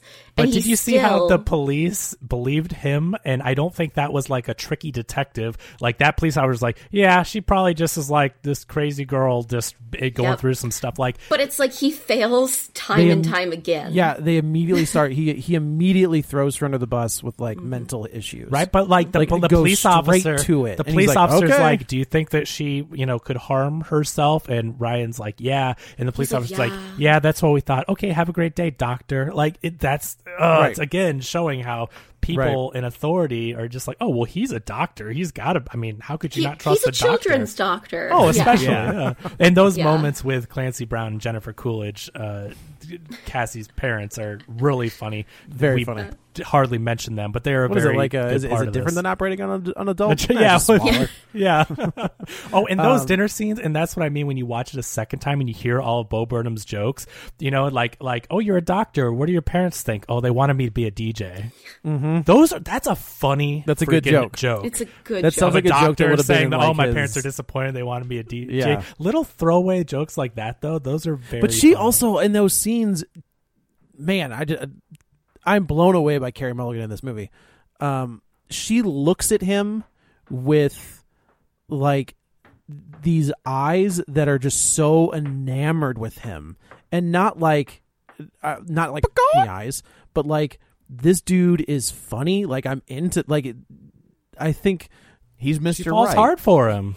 yes, he's Mr. Right, Yeah. and she is just infatuated with him in these moments that he can handle her goofy parents. Yeah. And he doesn't miss a beat. So like even her acting and her facial expressions in those scenes, in the pharmacy, in that scene there, that she can look at him as just like she's so into this dude, and there's not a single line of dialogue about her being into him. And that's the So we heartbreak should say- when the other Yes. shoe does drop. That's the So heartbreak. she goes to his job. She calls him out, like Nicole said, and she basically says, "Either you tell me where this bachelor party is going to be, or I'm releasing this tape." And he gives her the info. This is where we get her dressed up. This is a lot of the promotional material is her in this outfit with the hair, with the violin version of Britney Spears' "Toxic." Yeah. Goes into the thing in this cabin, and where the guy from New Girl is there. Yeah. Max He's my Greenfield. he's my biggest problem with this movie. When we get to the big scene, because I feel like he's doing his character from New Girl, and it doesn't fit. But that's I think 'cause it that's- fits. He's Oh, just, I think it fits yeah. so well. Oh man, it took me out of it well, completely. I think some of it. I think part of the reason it probably took you out of it is because on New Girl he does this character, but that character's a nice And it's- guy and he's likable. that's true. And so, but typically guys like that with the Schmidt personality are not nice guys and they're not likable, and that's what made that character funny. It It's also what feels- makes him fictional. But Like watching it last night, one of my friends said, "This is the person that Schmidt thinks he is." And I was like, that's Oh, so sure. true. Like he, because like on New Girl, his character is very much like he wants to be one of the bros, but he's Right. like not because he actually is a little bit too good for that. And it's Right. like, oh no, here's like the bad version. Like, Right. Yeah, and I this, think this is the Bizarro Schmidt. Yeah. I have to think that he was purposely cast, Oh, I think it's perfect. knowing that. Like I think I- in the way that Bo Burnham was cast to play into the fact that everyone knows that Bo Burnham is like one of the nicest guys in Nice, Hollywood.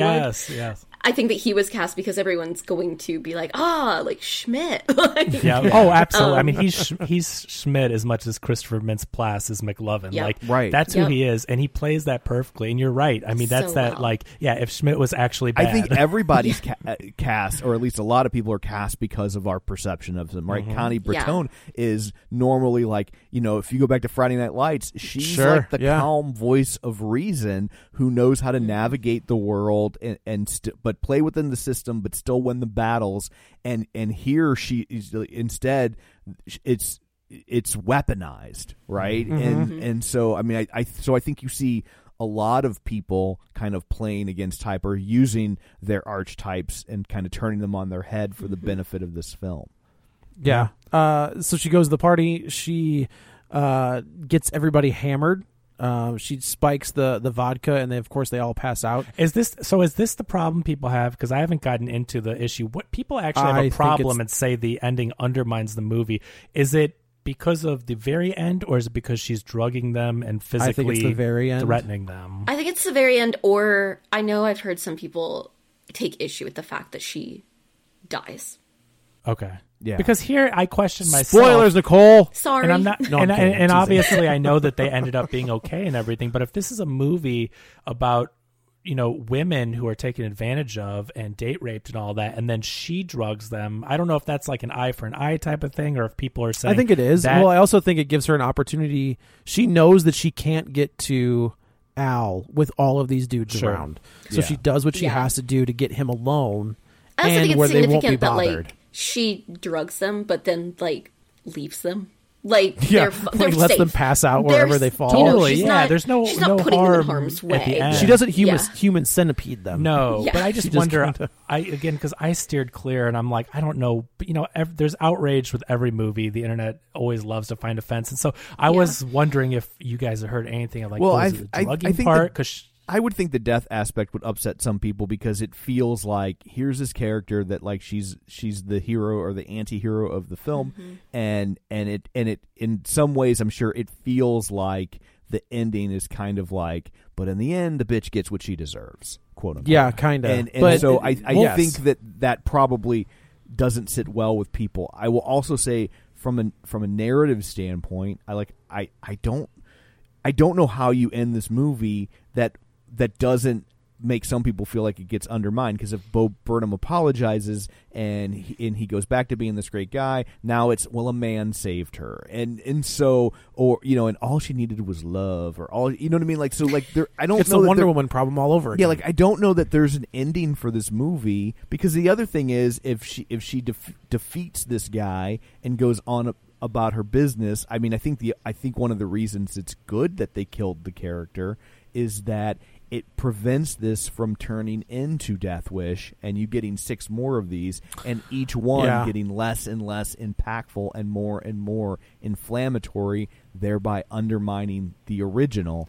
I mean, because like But the this original, is Hollywood. Someone hears the story and finds her journal, and we get a sequel. totally. I like- mean, ultimately, there's nothing that can completely stop it, but it makes it Yeah. harder, and it also Totally. says that you're not going to get her back, and it's. And we thought that about Don't Breathe, and we're getting a second one of Yeah, those. I mean, but, yeah, like I mean, if Hollywood wants to do it bad enough, but they definitely have put up roadblocks to make it as difficult as possible. So real Yeah. quick, let's talk about. So she drugs them, and she goes upstairs under the premise of like, She's know, basically I'm going to says, give you a I private have to go dance. up. I'm not going Yeah. to do anything. I have to go upstairs to get paid. And he's like, okay, fine. Well, she says we don't have to do anything if you don't want, but I got to take you up there to get paid. Now, I Right. think that he was like, "Oh no, I'm objecting." It was that kind of. Yeah. I love my fiance. Like I love he my wasn't- bikini model fiance. Yeah, how much Yeah. of a fight was he really putting up in the beginning? So, but she handcuffs him for her protection because the nice guys get handsy. Often she says, he says, "I'm a nice guy, you can trust me," and it's like, yeah, that's what all the nice guys say. Yeah, They're that the was worst. my biggest problem with this scene is I was just like, no dancer shows up without a bodyguard. None That of it. yeah, so there's some muscle. But they're drunk But and these stupid. guys so don't. They're I don't. stupid. Yeah, They don't know any yeah, better. They don't. Yeah. Yeah. So she lays out her plan, and Al realizes who she is. And just as she was He about asks her name, to, and she gives Nina's name, and right, that freaks and he, him and he out. freaks him out. So he hasn't forgotten clearly. See, so No, he's he the knows only- what he did. So, but the other characters that were accessories, basically, have forgotten, and I think they really have put it behind them. But he instantly, when he hears that name, and that shows you how guilty he really feels inside. Yeah, because, yeah. And so this I've got this life now. You can't. I'm not that guy anymore. You can't do this to me because I have this new life. A fight ensues. And to the director's credit, she never cuts away. Yeah. There's never a moment where they fade to black or anything. They allow you to watch as Al smothers Cassandra to death. They hold that moment for a long They do hold it. time. And it's funny. I remember listening. I'm a true crime nerd. And there was I don't remember who it was, but he said, when you strangle somebody in real life, it's not like the movies. It takes 3 like seconds. 6 or 7 It takes minutes. It takes time. a while. Yeah. Yeah. and she holds on that for what felt like an eternity, but it was probably only like 2 minutes. Sure. But it feels very long, and of course, the day goes by, and not Bizarro Schmidt comes into the room, and he, Yeah, you know, can't he's call doing him not Schmidt because he is. yeah, because he is. Doesn't He's Bizarro. that joke Schmidt, doesn't right? work. Yeah, he's That's- worse. Yeah, yeah.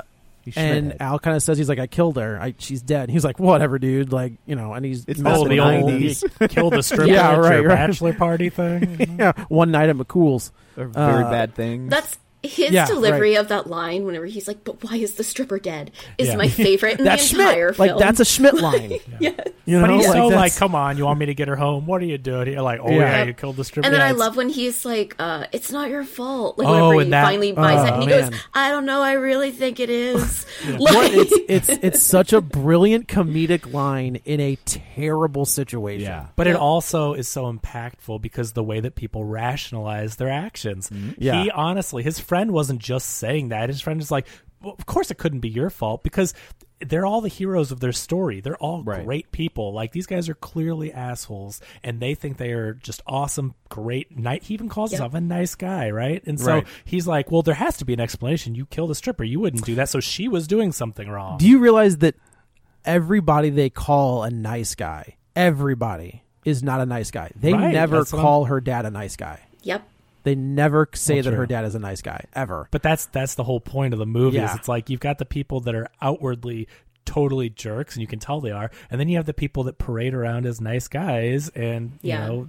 I also Right. think it's funny, he's like, Al is starting to be like, "Oh my god, it's my fault I did this," and what's his name, Joe, is like, Hey, wait a minute. no, it's That's- it's not your fault, Yeah. and it's like very clear that he's like, Yes. "Come on, we've got a story here, like, Yeah. just believe it, just And this is how what we're going to tell quickly- people." How quickly is this guy okay with covering up a murder? Like, it just Immediately. shows you how Immediately. many bad things he's probably done in his life, and he's just like okay with it. He has a plan right away. That's Right. creepy that someone would. I also love that he's like, "My wife will be so mad at me yeah, that right. I killed someone." that line reminded me a lot of Matthew Lillard in Scream. Yep. Where he's like, my mom Yep. and dad are going to be so mad But at I me. also think that it shows you this is another take on like the white male privilege, where he thinks the worst thing that could happen, because of course it wasn't his fault. He He's just going to get away murdered a with it. woman. But my wife's going to be mad at me when she finds out there was a stripper here. He thinks Yeah. that is the worst consequence he faces, and that's another commentary. And going back to the ending and her actually dying. So I will say, I thought she was faking. Same. Yeah, I was When waiting for was that like, moment too. okay, so she's messing with them both. She gets them both in the room and sets them both up. Oh. And then they get to the burning scene. Yeah. And I was like, oh, she's not like, nope, But- you're not coming back from this. He Like, would have been that's- late for the wedding because it takes hours to burn a corpse. Yeah. To Yes. complete. Why do you know the that? song. I actually had first off, if I knew how to do that really, That's fair. That's a good point. I wouldn't be divorced. I'd be a widower. Second,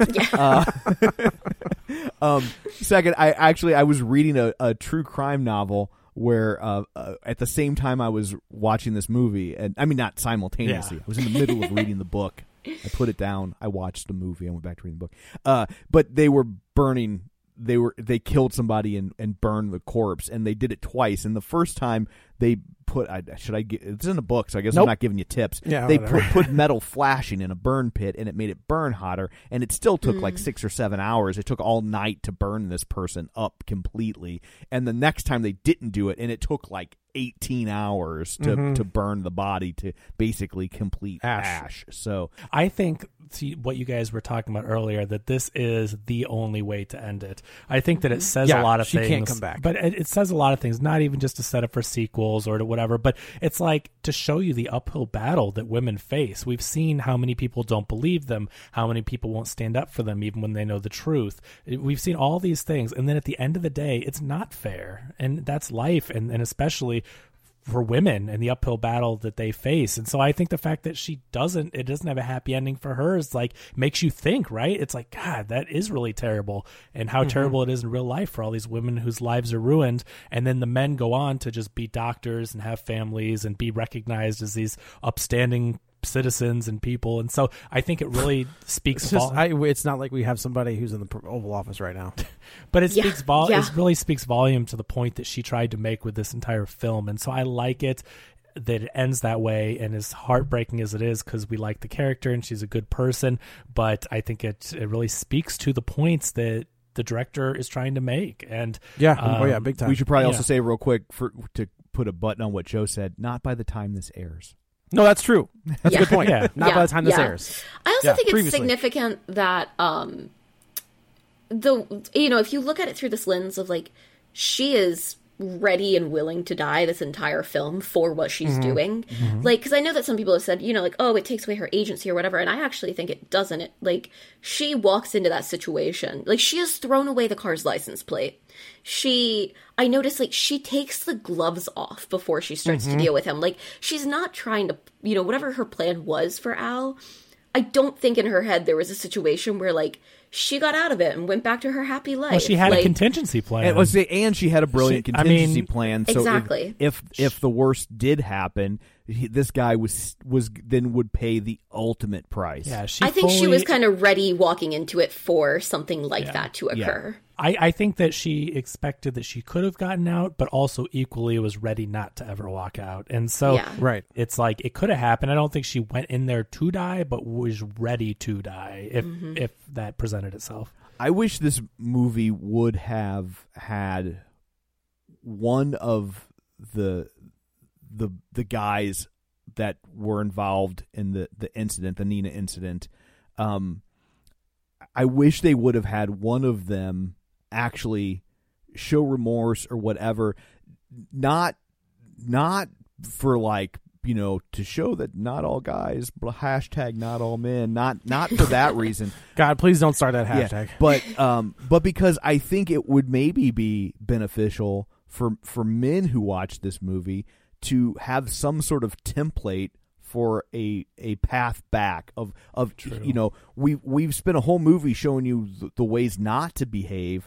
Now here's maybe a scene that shows you how to behave, and I know they kind of do that with the Alfred Molina character, but I also think it's a little different because he's really far removed from the actual incident in question. He didn't perpetrate. And so I think that maybe like I said, the men watching this would benefit from something like that. It should have been Bo Burnham, but he doesn't get her back. Right, he has to live with that. Bo Burnham in that office says, "You're right. I'm so sorry. Like, it was blah blah blah." But he still gets what happens to him. Yeah. Right. Like that's he owns it. He doesn't.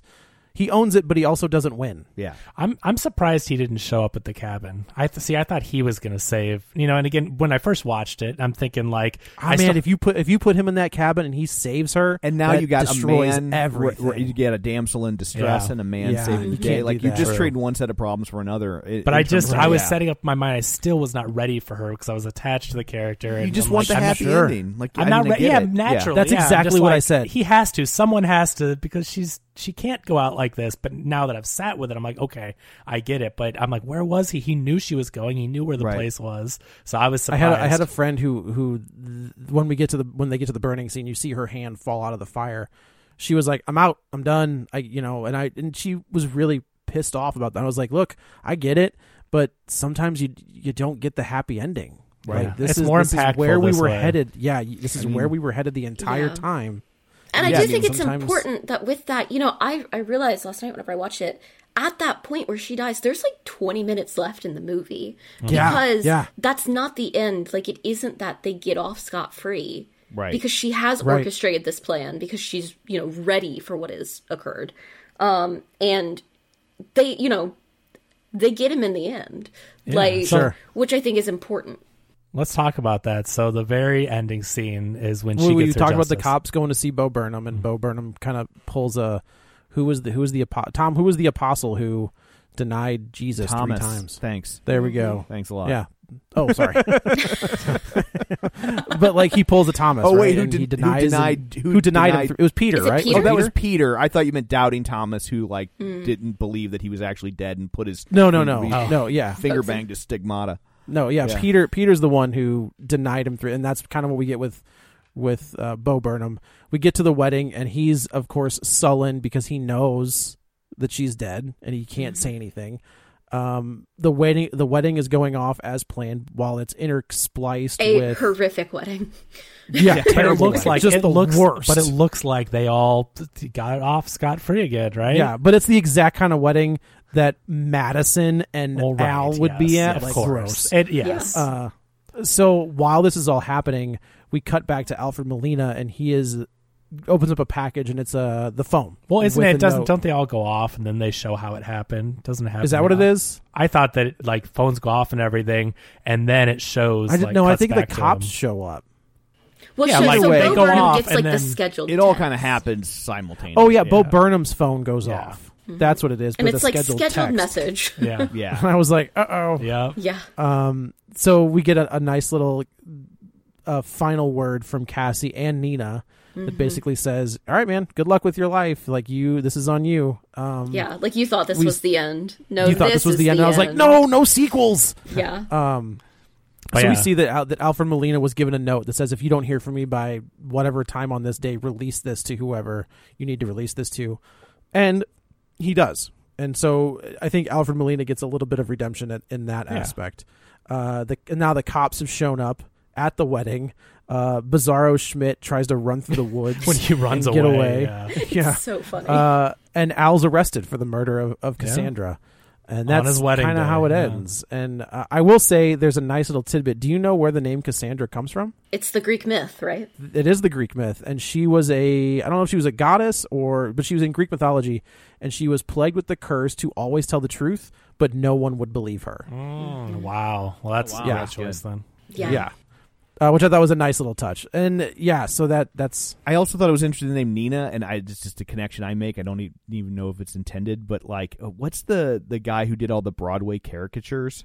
Oh. You know what I'm talking about? The really, Can't think of it. he's like super What's his famous, and name? all his are on the wall at Sardi's, and like he's the Drew Struzan. he No, does I have no the famous like Bob Hope character. Yeah, I know what you're talking about. Yeah. I can't think. And he would hide his daughter's name in every drawing, and whenever he would sign sign the picture in the bottom, he would sign his name, and then he would put a number, and that's how many times he had hidden her name. And her name was Nina. Oh, interesting. And I just thought it was interesting because like the necklace was always hiding in plain sight, kind of like his daughter's name in all the. Like, I don't know Yeah. that, but it's just whenever I hear the name Nina, I always think of that for whatever that's worth. Interesting.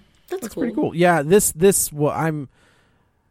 I'm sad that it wasn't released in theaters. Much like Love and Monsters last week, I think this. I mean, movie it was in deserves- It theaters. was, but not nobody. All right, Yeah. so that doesn't count. However many You theaters meant- are open. You meant during yeah, a good right. time. It was released to, in 10 be theaters across seen, the right. United States. Yeah, it would be interesting to see Uh, how people reacted to this movie collectively in Collectively. the crowd. Yeah. Yes. There would be a lot of moments where you can hear, a lot of quiet moments in the theater and hear Yeah. people gasping. gasps. and- Yeah. This is amazing. This is a fantastic this is a good film. movie. It's got amazing performances. It's amazingly well written. Again, if you have some past trauma, be forewarned. But it is absolutely worth your time. It was amazing. I think in some ways it's good that it's a movie that most people are seeing on VOD, and that like if you do have That's anything true. in it that's That's a good triggering point. for you, it's a lot easier to get out of it You can than pause it, seeing go it. away, watch it in walk- chunks, or Yeah. not feel like you had to walk out while the rest of your group stays. Yeah. Exactly. You're right. Yeah. That could be. I mean, that would be hard. A lot of people might not ever make that trip to the theater, especially Yeah. like the fact that they can see this and all the great messages that it has to present and everything, and they can experience that on their terms. I do think that is good. Yeah. Well, I guess that's it for this one. Let's go around the virtual table, and everyone can say where to find them. This is Joe. You can follow me on the Twitter at Joey Butts, BUTTS21. This is Kevin. You can follow me on Twitter at Kevin R. Brackett. And Nicole, where can everybody find you? I am on Twitter and Instagram and Letterboxd and all the places at Nicole Ackman 16, and you can read my work over at Next Best Picture. Awesome. And you can find me on Twitter at Roger Kubert or on Facebook at facebook.com/Tom O'Keefe. You can find the show online, facebook.com/Real Spoilers.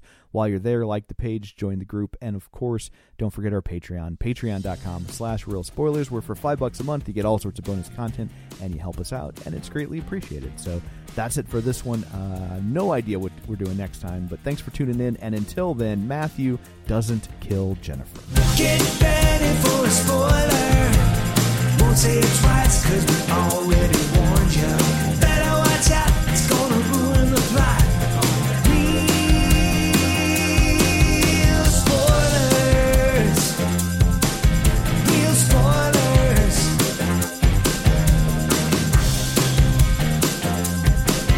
Real spoilers.